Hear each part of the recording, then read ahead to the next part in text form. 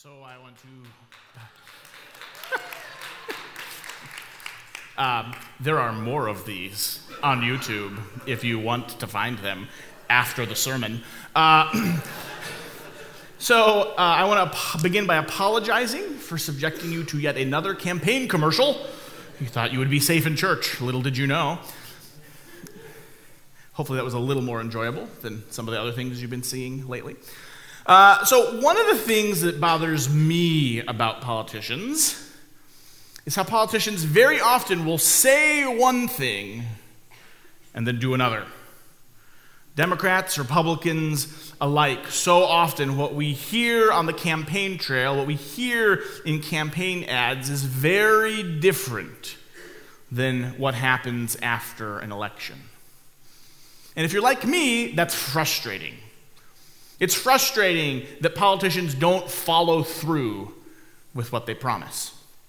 But there's a lesson to be learned there, a lesson for us, the lesson that all of us, even if we're not politicians, we need to follow through with the things that we say we'll do. Follow through is important. Now, politicians are frustrating. It's easy to make fun of them. It's easy to rake them over the coals for not following through. But what about us? What about you? How do you do it? Follow through. It's March. It's probably the good time to ask this. How are you doing with your New Year's resolutions?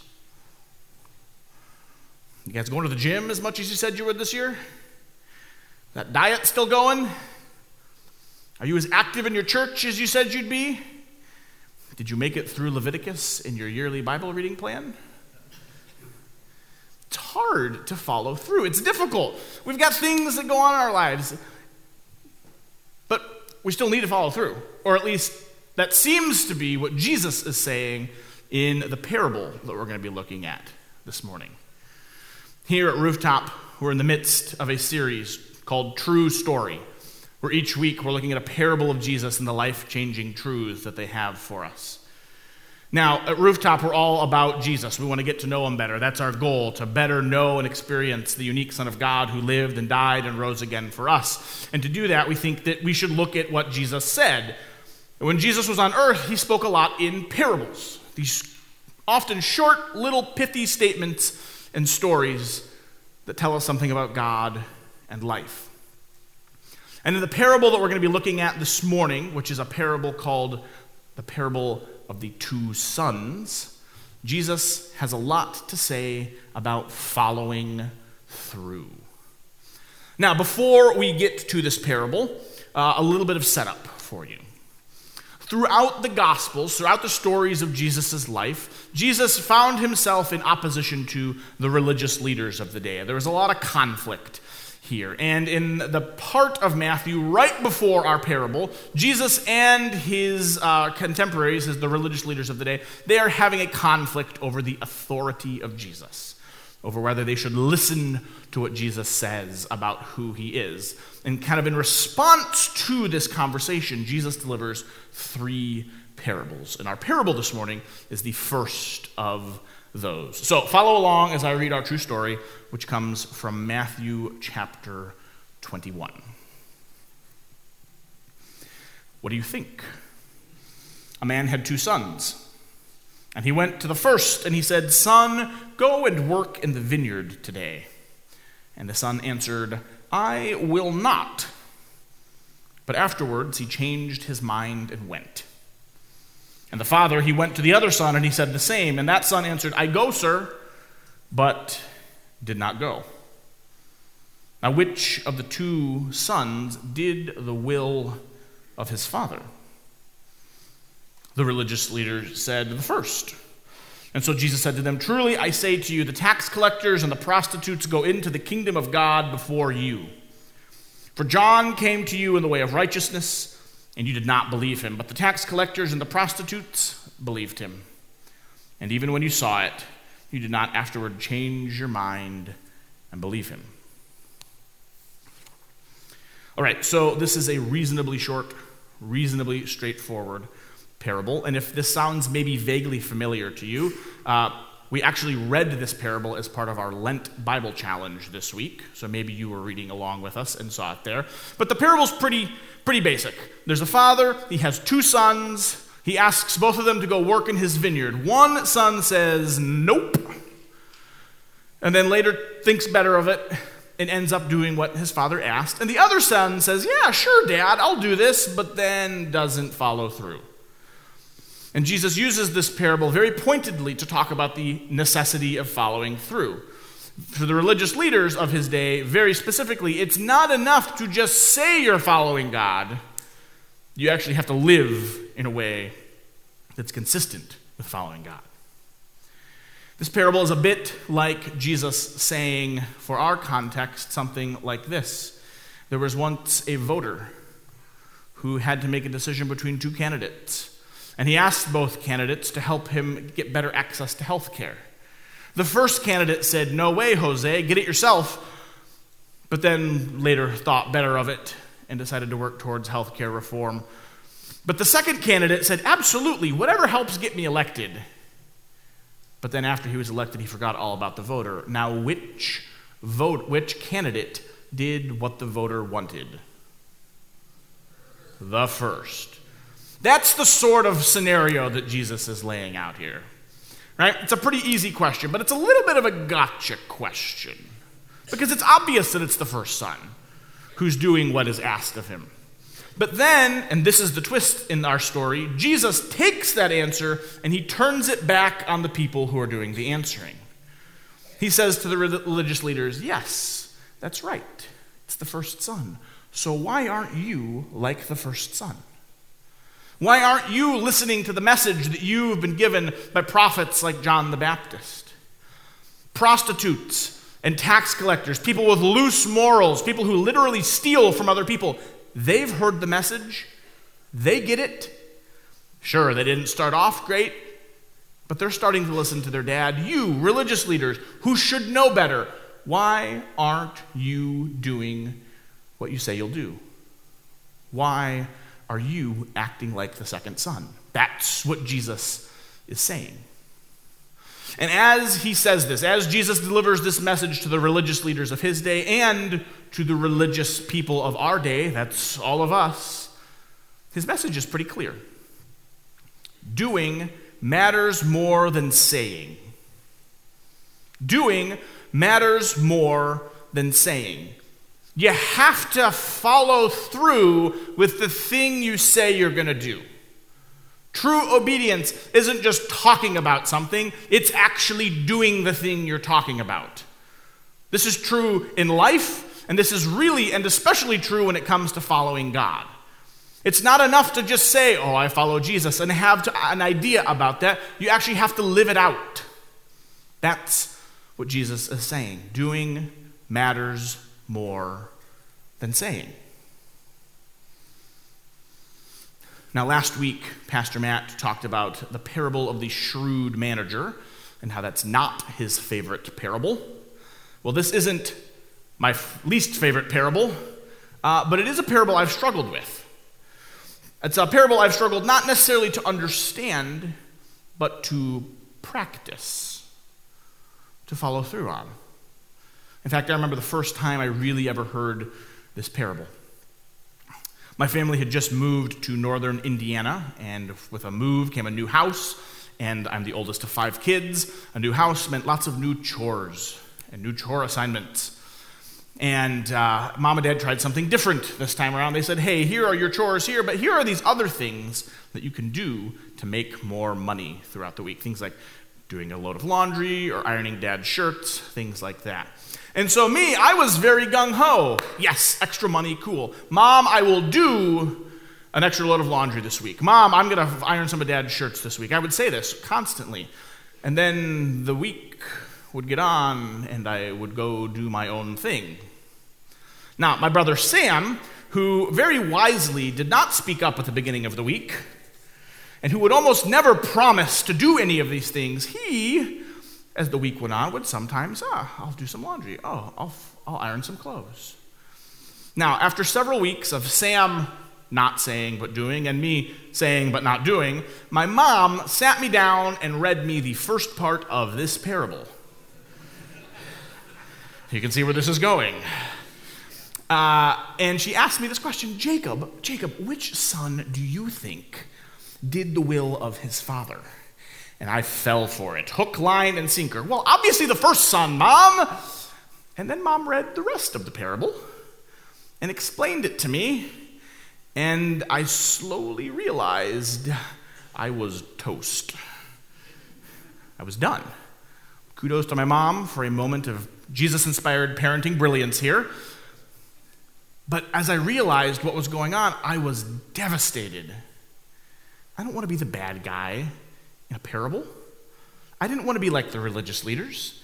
I didn't want to be a Pharisee. I've heard that song. They're not fair. I didn't want to be a person who was known for not following through on what I said I was going to do. And I began to understand a little bit better the message of this parable, that doing matters more than saying.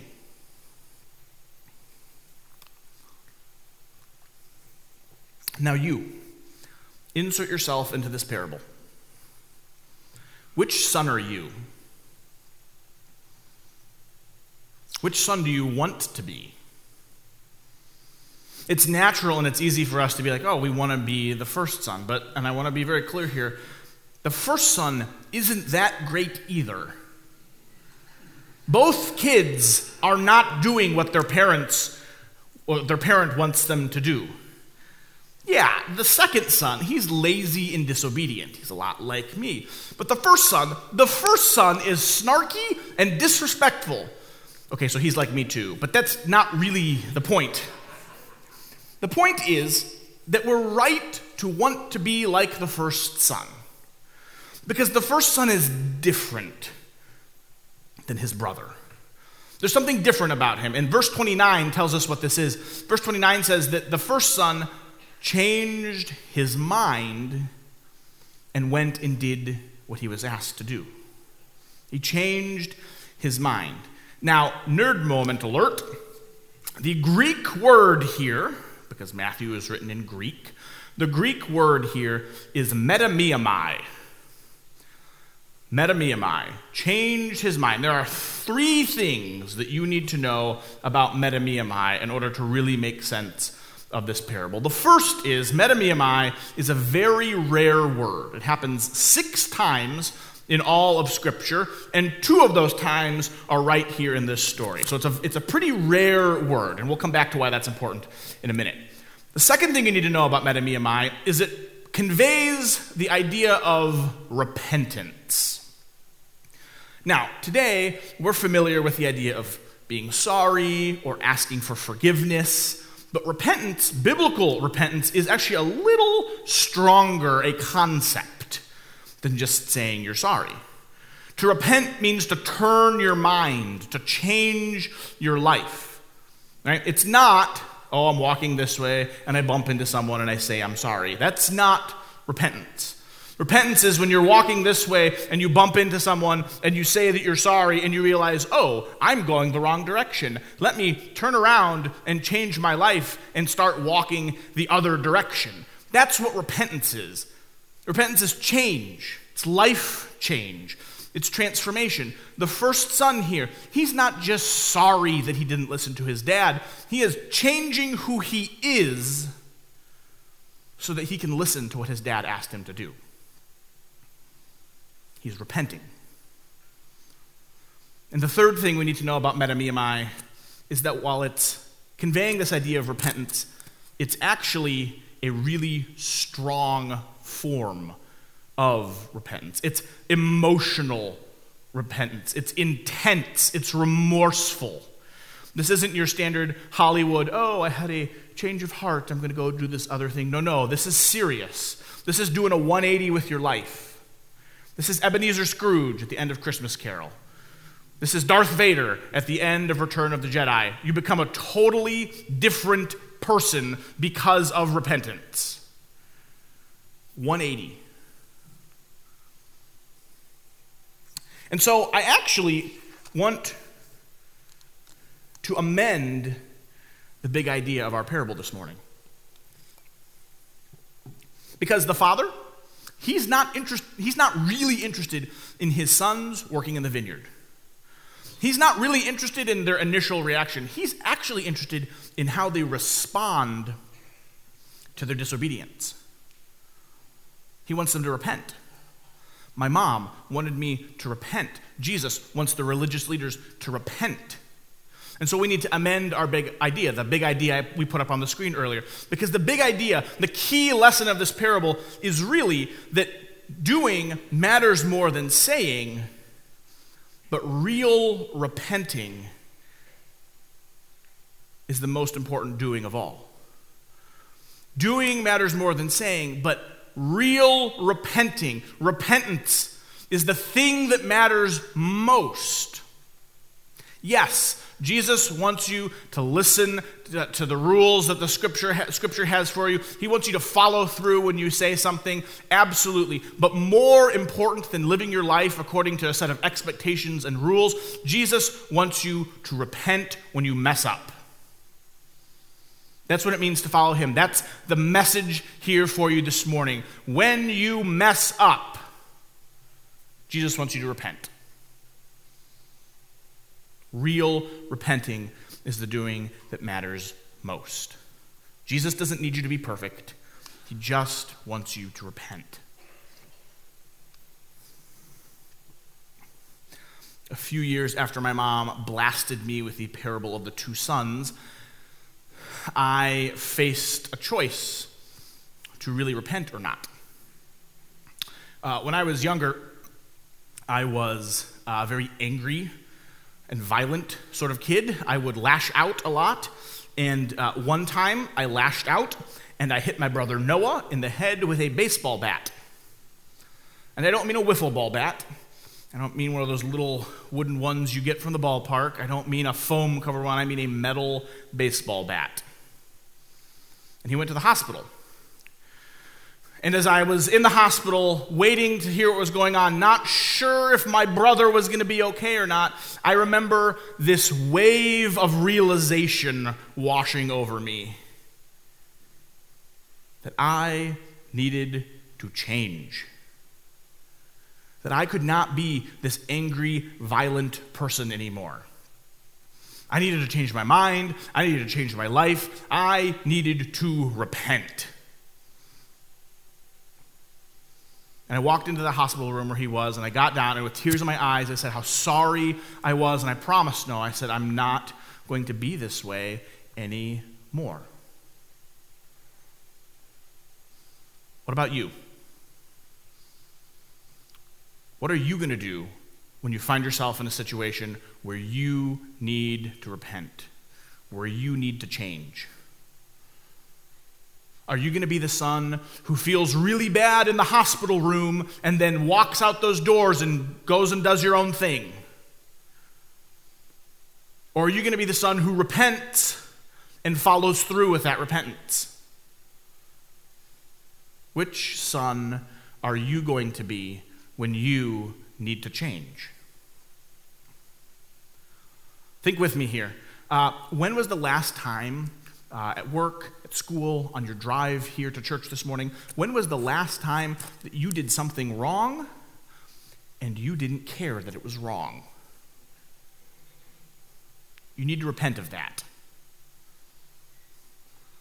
When's the last time you signed up for something or said you would do something or promised a friend this, that, or the other and then didn't do it? You need to repent of that. What are you doing in your life? What's going on right now? You know it's wrong, but it feels so good. It feels so right. What are you doing that you need to repent of? Which son are you going to be? Now, I've actually got bad news for you on this, because each of us, every one of us, from the littlest in here to the oldest, we all live like the unrepentant second son. Each of us, no matter our religious background, no matter how strong our willpower, No matter what we think we can do or how smart we think we are, all of us live like the second son. Now, maybe you have a few moments in your life, you have those moments where you are the first son and you repent and you do the right thing, but most of us spend most of our time living like the unrepentant second son. I know I do. I know what I'm supposed to do and I still don't do it. Like this week when I yelled at my daughter, or when I talked about Pastor Matt behind his back, when I got feedback from a friend and dismissed it because I thought I was smarter than him and knew better, when I laid on the couch instead of helping my wife like she asked, all week, I was a sinful, unrepentant second son. And while your sins, the things you struggle with, they may be different than mine, all of us act this way. All of us live like the unrepentant second son. We know what we're supposed to do, we say we're going to do it, and we don't follow through.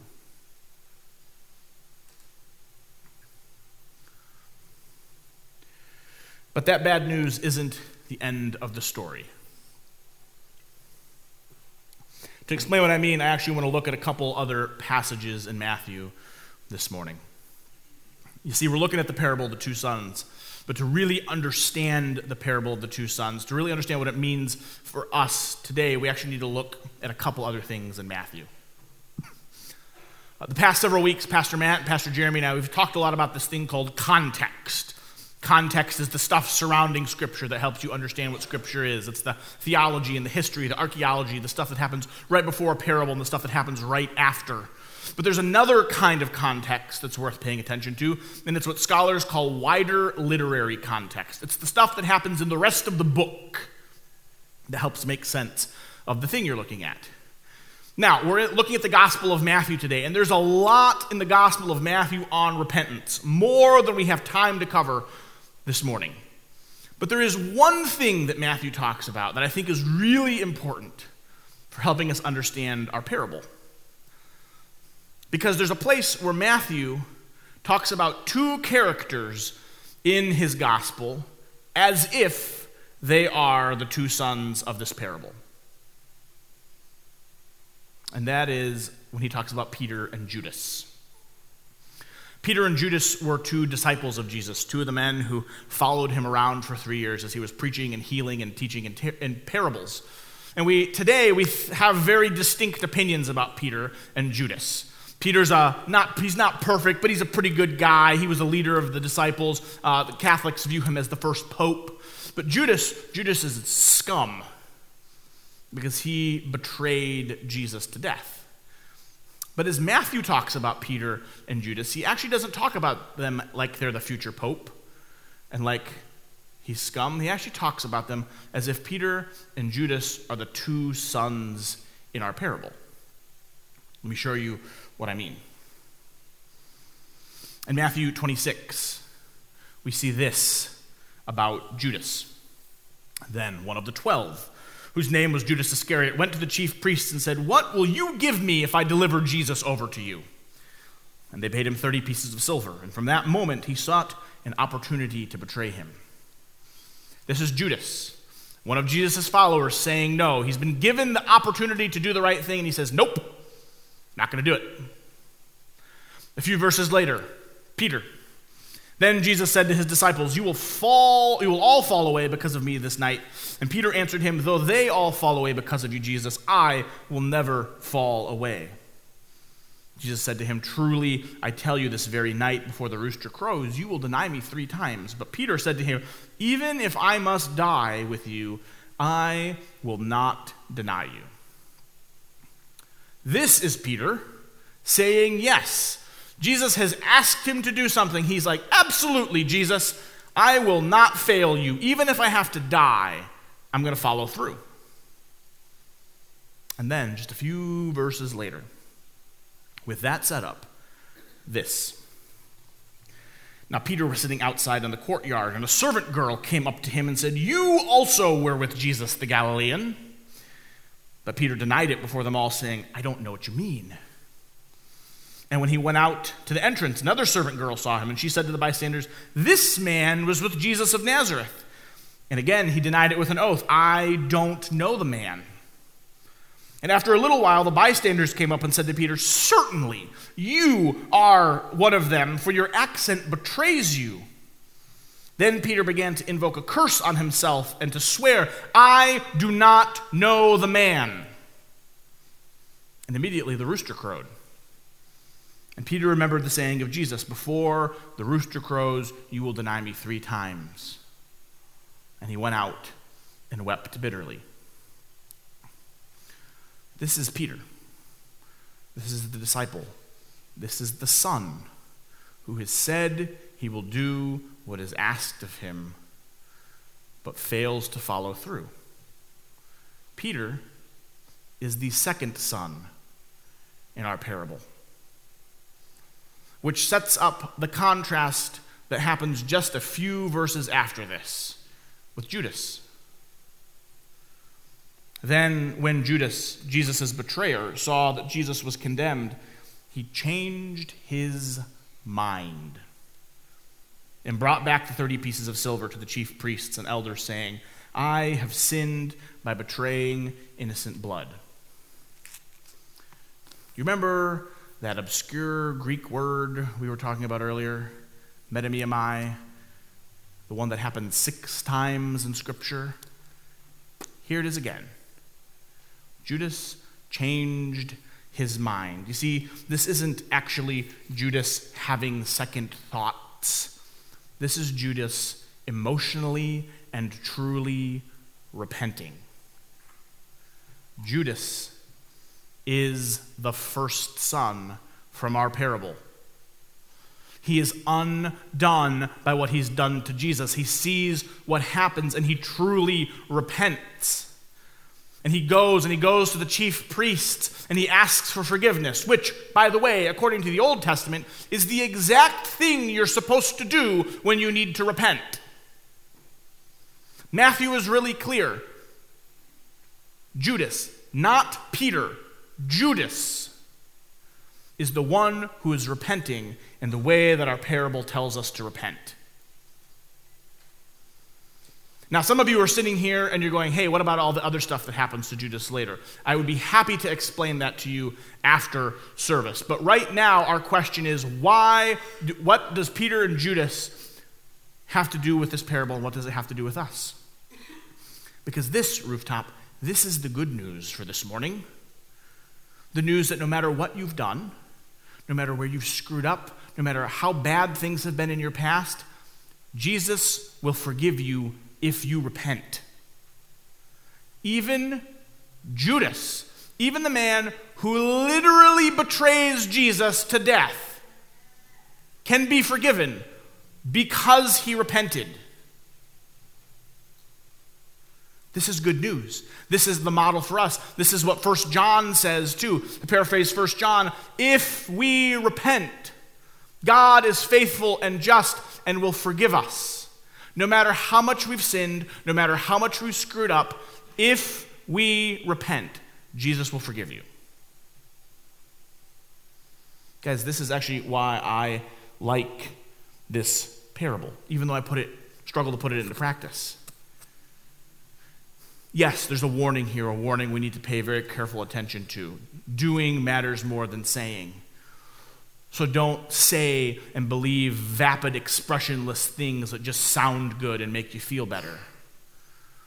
But there's also an amazing example of grace here. That even when we sin, even when we screw up, even when we do terrible, miserable things, we have the chance to follow a God who loved us so much that he sent his son to die for us so that we can live forever if we repent, if we change our minds, if we turn and stop walking this way and start walking the way we're supposed to. And so if you're here this morning, repent. Repent before Jesus. I can't stand up here and make you repent.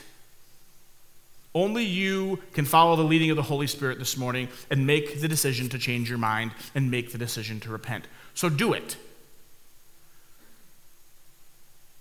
Cry out to God in prayer. Call on him. Say that you are sorry, repent of your sins, and follow Jesus. Leave your sin and your selfishness behind. Follow the example of the first son. Change your mind. Don't risk hell and judgment because you're being the disobedient, unrepentant son. If you're here this morning, God has a clear message for you. Repent and follow Jesus. That's what you need to do. That's what we need to do. Because doing matters more than saying. And real repenting is the doing that matters most. Let's pray.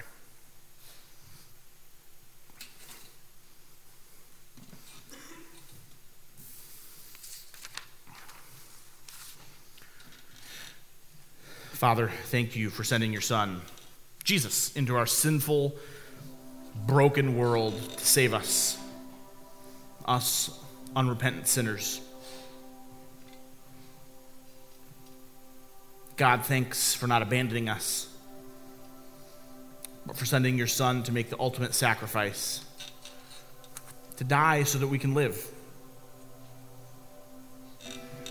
Lord, help us to take seriously the message of this parable. Help us to recognize, help us to live the truth that doing matters more than saying. And help us to make repentance, true life change, part of who we are. Father, too often I act like my mistakes don't matter to you, but that's not right. Help us follow the first son's example and to live lives of repentance. Lord, help everyone who's here this morning. Help us to throw off our sin and to follow your Son, Jesus. The Son who offers us life, who offers us freedom, who offers us hope, even when we're unrepentant. And it's in his name, in the name of Jesus, Lord, that we ask these things. And it's by the power of your Holy Spirit that we trust they will happen. Amen.